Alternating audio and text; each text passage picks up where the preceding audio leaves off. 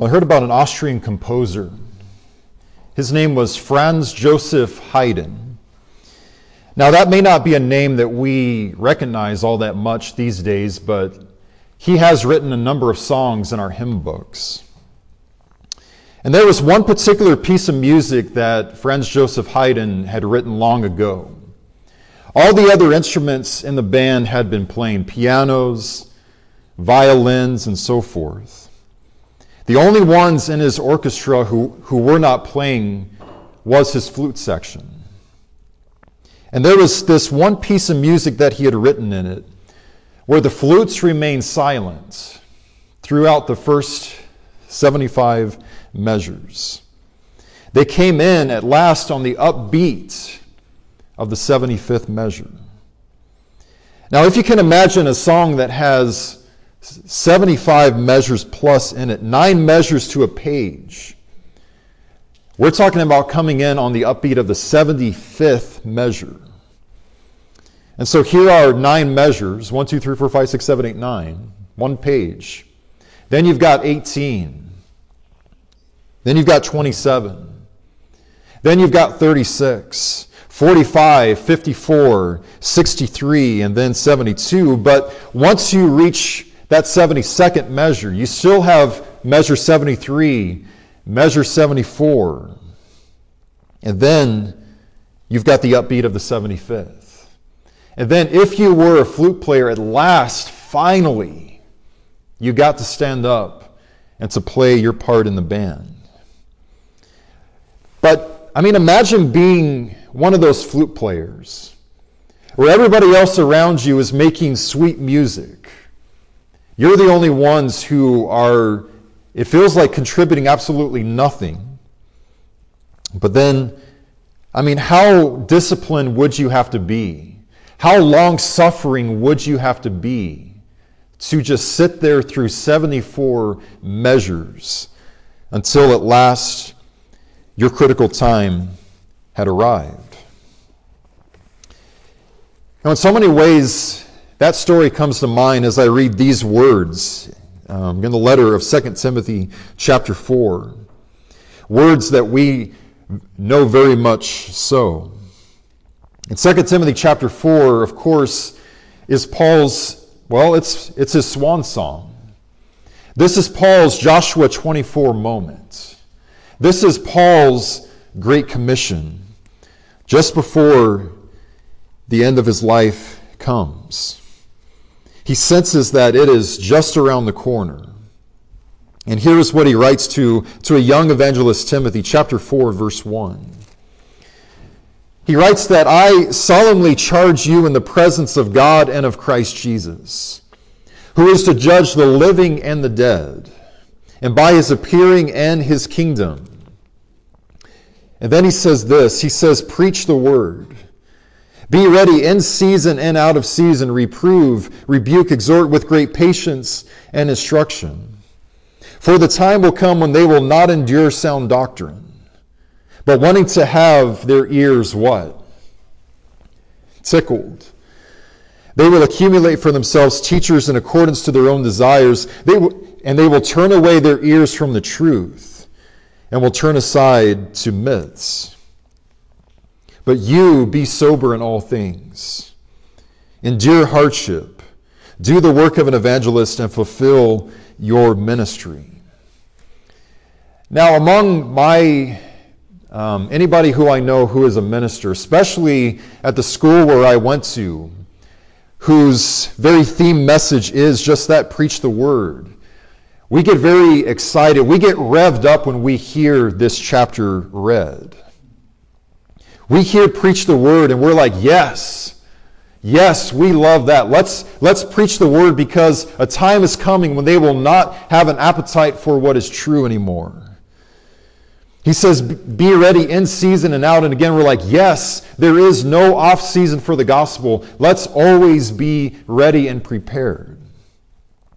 He says, correct others. And we're like, yes, we really love that. We get to correct other people. And then he says, rebuke. Oh, that's even better. Yes, we get to rebuke people to their faces sometimes. And there are some who enjoy that a little bit too much, I've experienced. And yet there's a missing ingredient in Paul's Great Commission, though. Has anybody seen what the missing ingredient of this chapter is that we so often unintentionally gloss right over? We're very excited about preaching the word, and we really should be.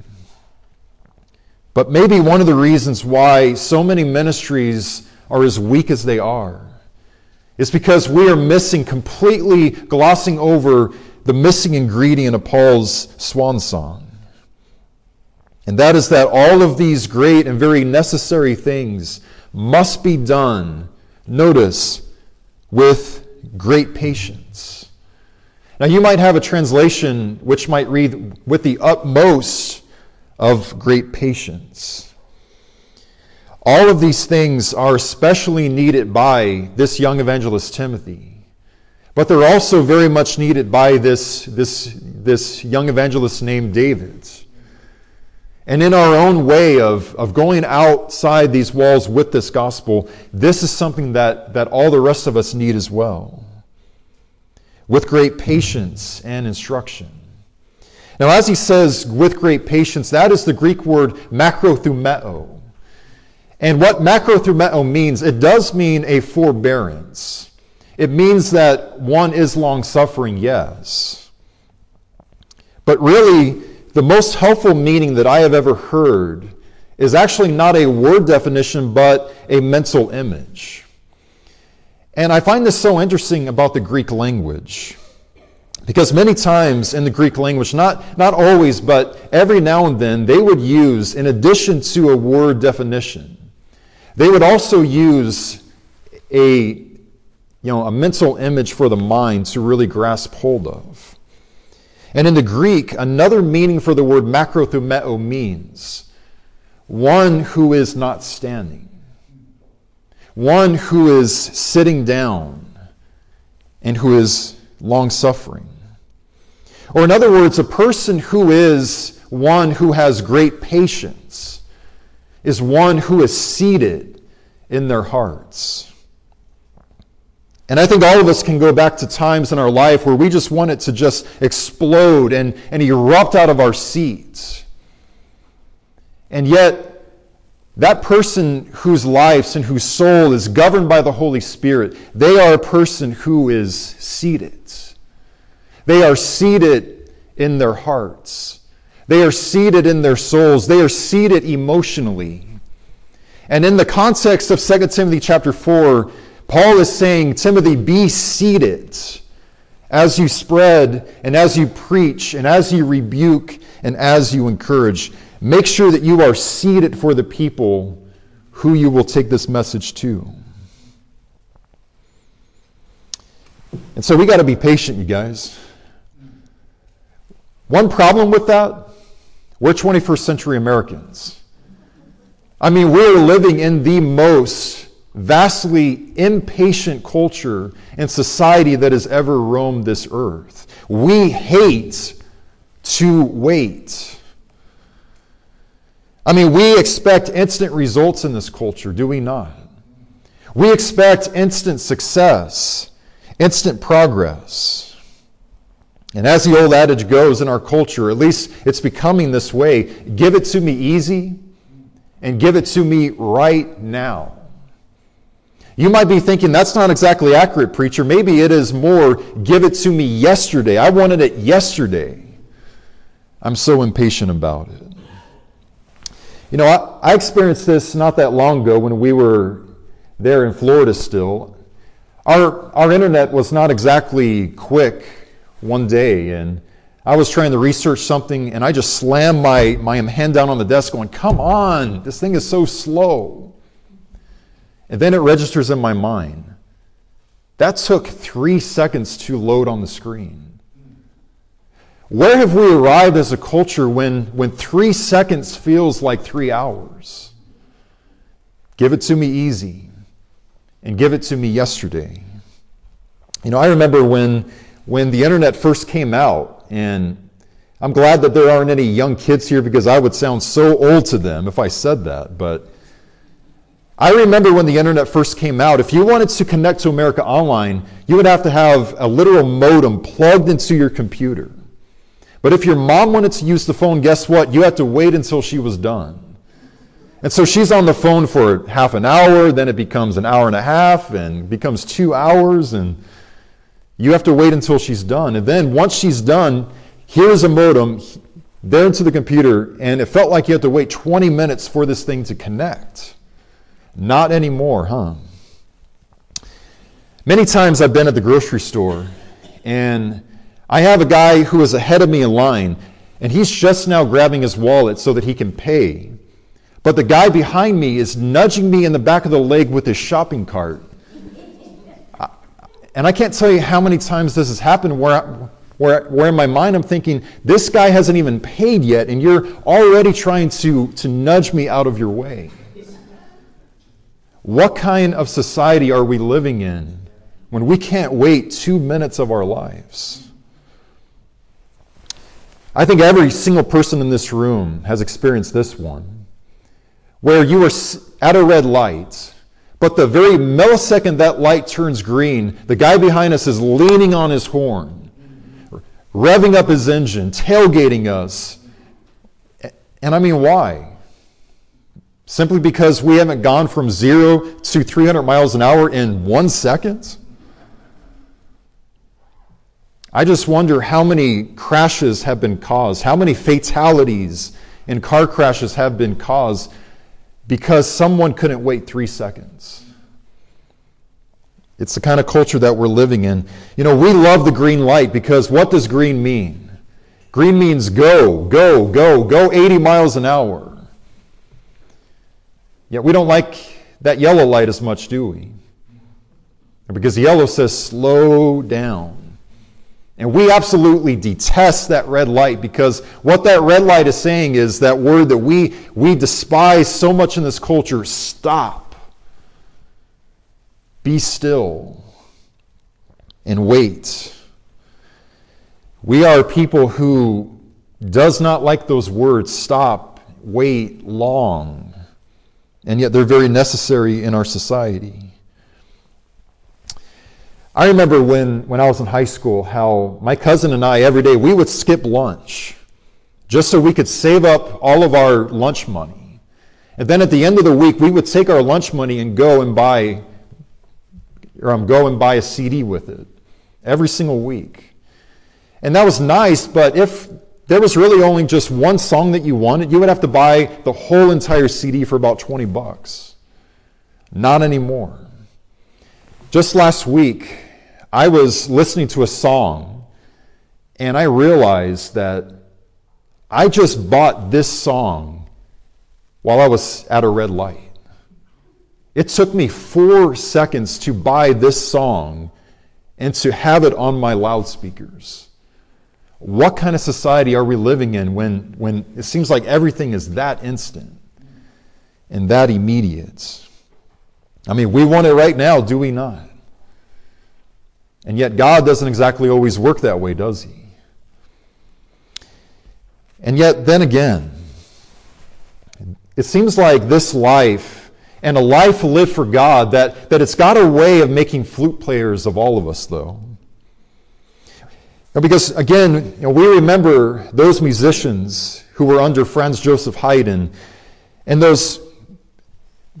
all of those musicians wanted so bad to just jump out of their seats and to play their part. But again, for 74 measures, they were doing what? For those 74 excruciatingly long measures, this is what they were doing. They were seated. They were waiting. And I mean waiting and waiting and waiting. And they were being silent. But they knew that their time was coming very soon. And you know what? This is the exact theme that we see all throughout Scripture in the Word of God. Because we remember back to our ancestors, the Israelites, and we remember how for 430 years, all that they knew was 430 years of slavery. And to really put that number in perspective for us, 430 years. Our own country has existed for 242 years. So we're talking almost twice as long as America has existed. Those Israelites, generation after generation after generation, all that they have known from their birth unto their death is slavery. Wondering, is this ever going to end? And sadly, just countless generations, that answer had been no. We also know that after Malachi had written that very last word in the Old Testament, even though God had sent prophet after prophet at that time, suddenly we have 400 years of silence. 400 years of excruciating silence between Malachi and the manger that Jesus had been born in. And I just so often am intrigued by all those people who lived in that gap. I wonder how many mothers who gave birth wondered, is my son the Messiah? Is this the one who we have been waiting for? I wonder how many people in Israel in those days looked at a small child who had anything unusual about him in terms of his demeanor or his pose and wondered, is this him? Is this him? You see, in the days of John the Baptizer, these people were very much waiting and expecting the coming of the Messiah. And yet it was God and God alone who knew when the exact right moment would be. And as it says in Galatians chapter 4 and verse 4, but when the fullness of the time had come, God sent forth his Son, born of a woman. God knew exactly when the time would be right. God remained seated until the upbeat of the 75th measure. Well, how about us? The Israelites had 430 years of slavery. Later on, they had 400 years of silence. We have over 2,000 years of suspense. Because among the very last things our Lord ever wrote to us in Scripture is this. I mean, literally the last thing he ever says is, yes, I am coming quickly. And we read that and we just kind of scratch our head and we're like, you're coming quickly, huh? That was more than 2,000 years ago. Are you sure that you're coming quickly, or were you just messing with us when you said that? And so many times throughout our lives, we will reach the point where our mindset is, Jesus, are you ever coming back? It says elsewhere in Scripture that we groan in these tents, yearning, longing to be clothed with our body from on high. Jesus says he's coming like a thief in the night. Yet we wonder, when is that night going to be if it wasn't 2,000 years long ago in the past? And yet then we're reminded by the Apostle Paul that our citizenship is in heaven. Yes, we all know that part, but then the part that we miss much of the time, from which we eagerly, there's that word again, wait, where we eagerly wait for our Savior. And I mean, it goes on in Scripture about being seated until the 75th measure. Long ago in the book of in Genesis, we see Noah. What is Noah doing for maybe 100 plus years, maybe 120 years? He is building and building and building. He's waiting and waiting and waiting. He has no idea what rain even is, but at just the right time, God makes good on his promise. I think about Abraham and Sarah. All the way back in chapter 12 of Genesis, Abraham, I'm going to make you a great nation. And from you, all the families of the earth shall be blessed. Yet it didn't happen overnight, did it? It took so many years. Even as he makes a promise that I'm going to give you a son, one day goes by and she has not conceived. 1 year goes by, 5 years, 6, 7, 8, 9 measures. 15 years, 16 years, 20 years plus, give or take, it took for just his son to be born when he was 100 years old. Ruth, he's got you beat. 100 years old is how old Abraham was when that promise officially started coming to fruition. God doesn't exactly operate by give it to me easy and give it to me right now, does he? I remember Naaman, who has leprosy. Go and dip 7 times in the Jordan River.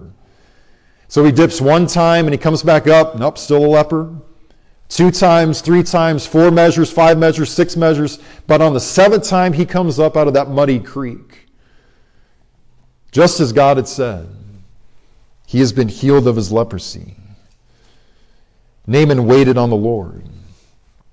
Joshua, I want you to march around Jericho for a week straight.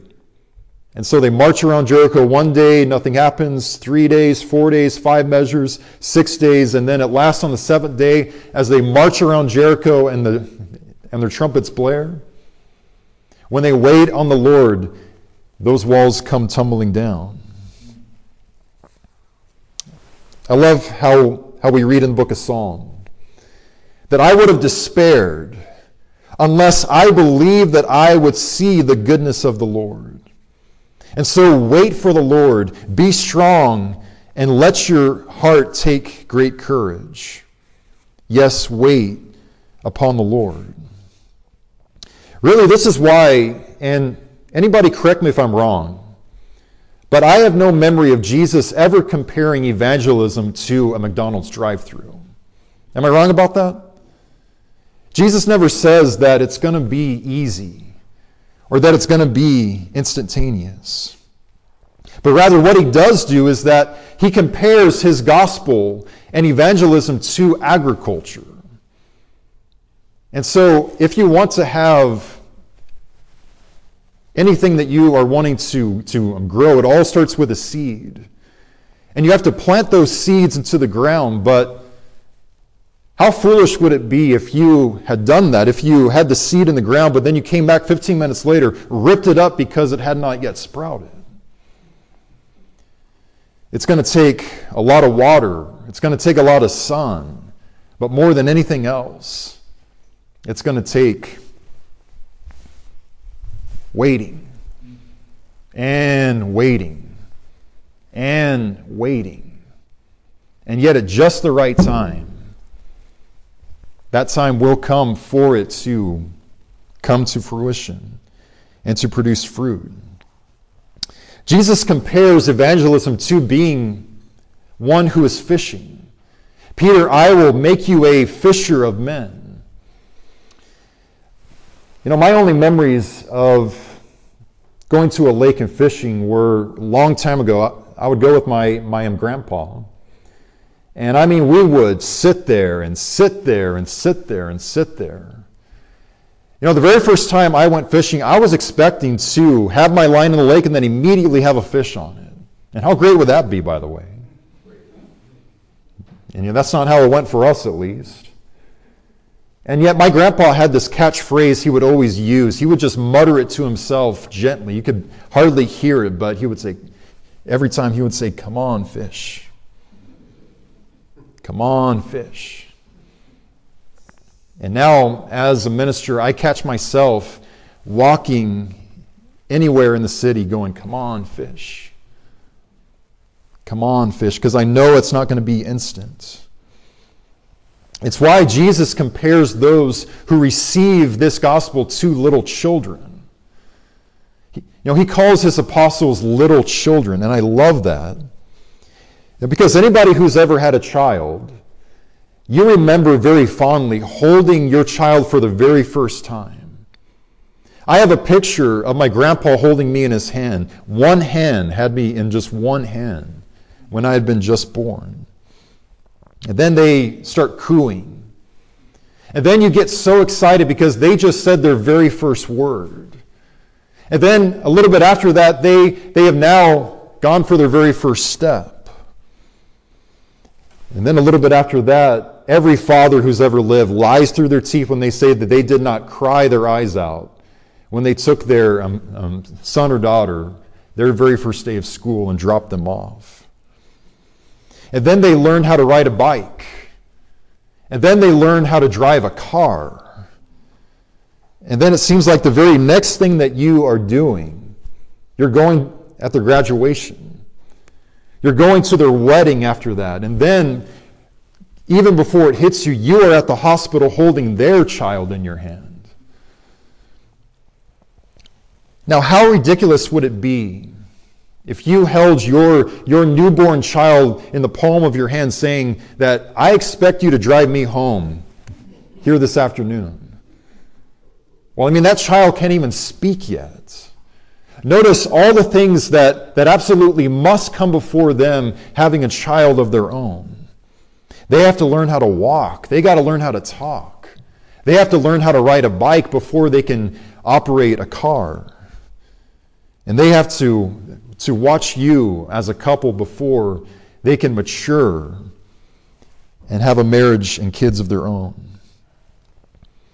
And I know, I mean, how great would it be if evangelism was as easy as it was for Jonah at Nineveh? Jonah goes into Nineveh finally, and he preaches one time, and everybody repents. How great would it be if everybody we shared this gospel with was exactly like the Ethiopian eunuch, where here's water, what prevents me from being baptized? And yet that's only happened only one time in my entire life, where I preached a sermon and had a woman and her son who said, yes, we want to be baptized right now. And yet 99.9% of the other time, I mean, it is wrestling in the mud. It is a struggle. But more than anything, it is waiting and waiting and waiting for it to finally get watered in their minds. And yet, regardless, what we do is we hold on until the upbeat of the 75th measure. I mean, we have to learn to wait. And as crazy as it sounds, we must also love to wait. Because every week, there's a reason why I never say you have to do this, but rather we must do this, because I am right here with everybody here. I am not yet the husband that Amanda needs and deserves. Before we got married, I envisioned that I would be just a great husband all the time to her. And yet I am not quite what I envisioned just yet. God says you got to be patient. I am not yet the minister that this church needs and deserves, and that this city and community needs and deserves. Just about anybody who has ever done this work, there are just so many times where you just pour, every ounce of your blood, sweat, and tear, but then it seems like afterwards you are seated all alone in the classroom or in the auditorium after everybody's left thinking, what happened?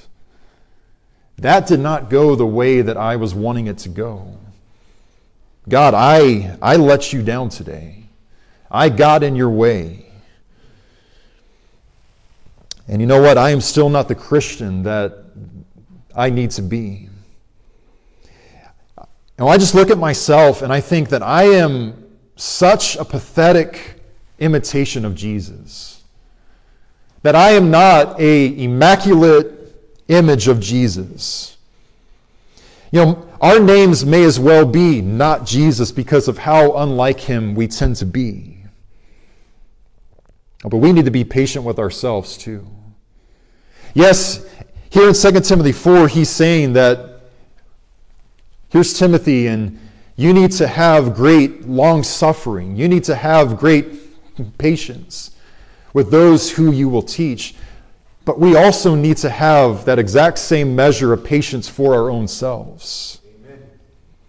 Because we will never be expected to be a perfect shining image of Jesus Christ. He does not expect us at all to be that. I think Amanda understands that I'm not going to be 1,000% perfect all the time. And yet what I do need to keep doing is keep loving her more than I love my own self. That's easier said than done. And I've got to keep mimicking the way Jesus loves you guys in the way that I love my wife. You know, and as a minister, even though I'm not the minister who I need to be, I have come to understand that I've got to take it easy on myself sometimes with that stuff. You know, I had a lady in the church, at another church, who took great joy in pointing out that I was not as good as this older minister was. And at first, I mean, I was really struggling with it because I thought, well, maybe I'm just not good enough to do this work. And yet then I learned this concept of slowing down, sitting down, and being long-suffering with my own self. Yes, he is much better than I will ever be, probably. And yet I'm just a work in progress. And by the way, so is he. So is he. It's okay if I am not quite as polished in my 11th year as a preacher, as somebody who has been doing this since the Kennedy administration.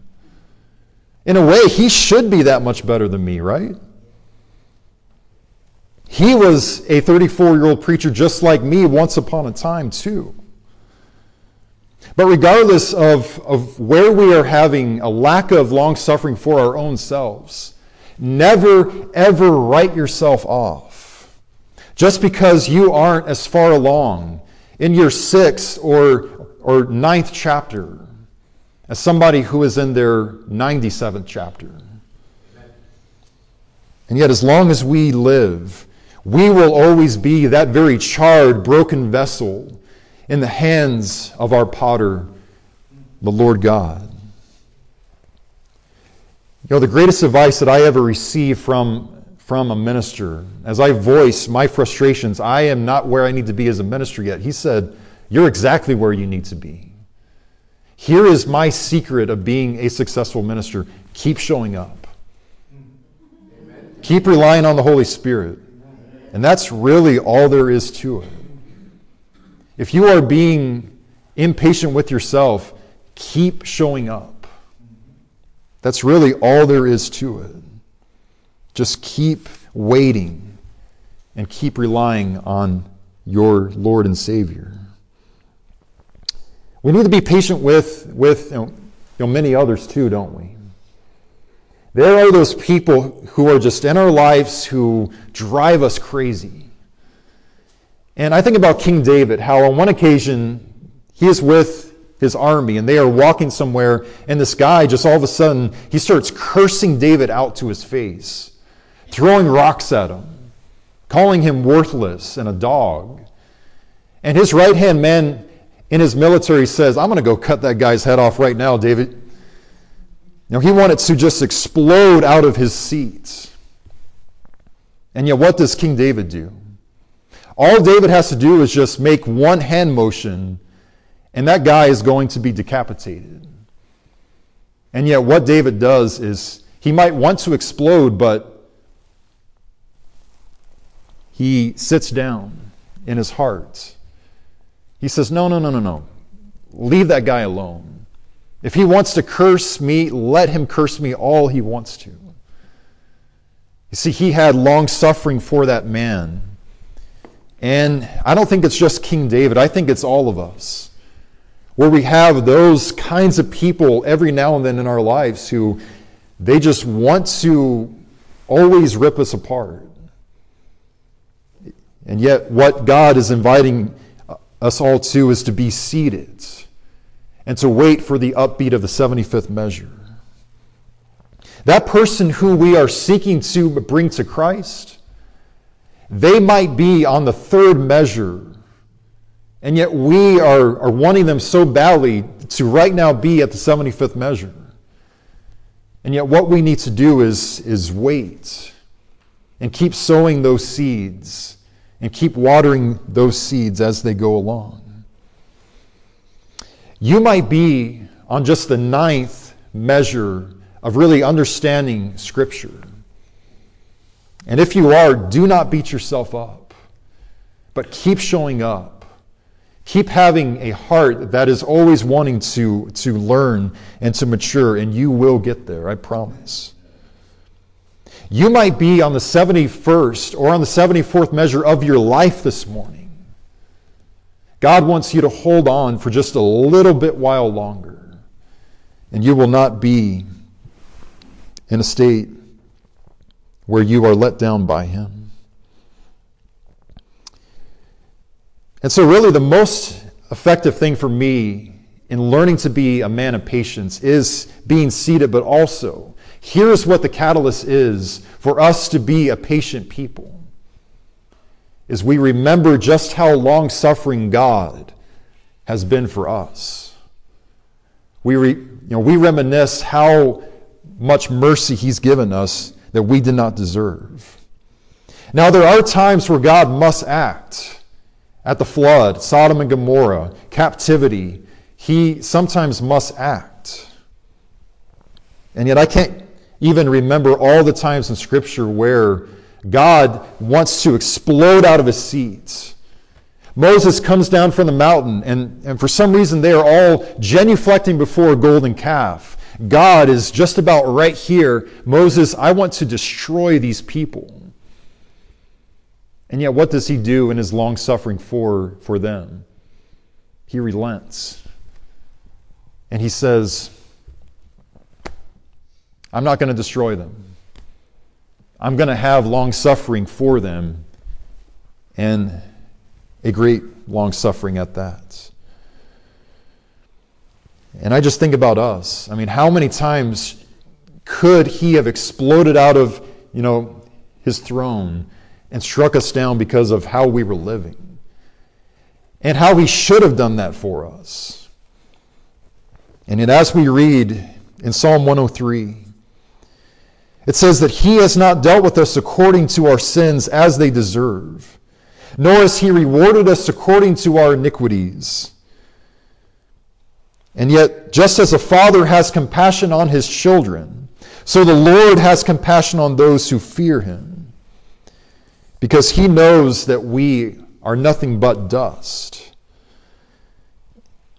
And so what we learn by God is that true long-suffering and patience is being seated in our hearts, is reminiscing on God's long-suffering for us. And then it is standing to showcase His amazing grace for all the world to hear at the upbeat of the 75th measure. As we bring this to a close this morning, I just want to challenge all of us and to be very honest with ourselves. And I want to ask, where are you being childishly impatient in your life? Where am I and where are you exploding out of our seats in impatience? Well, it might be other people. We might think, they just don't get it. They just need to get their act together. And yet what the Holy Spirit is inviting us all to is to just be seated and to be long-suffering for them. Maybe we need to be long-suffering for our own selves. Again, what He invites us to is be seated and wait on the Lord. Or maybe we need to be long-suffering for God Himself.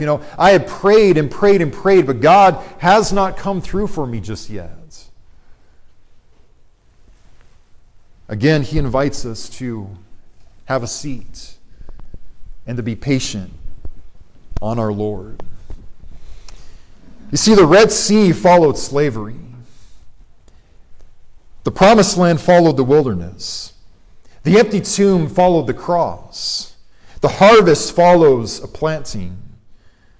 And as for us, heaven follows this rat race. Let us be seated in heart until the upbeat of the 75th measure.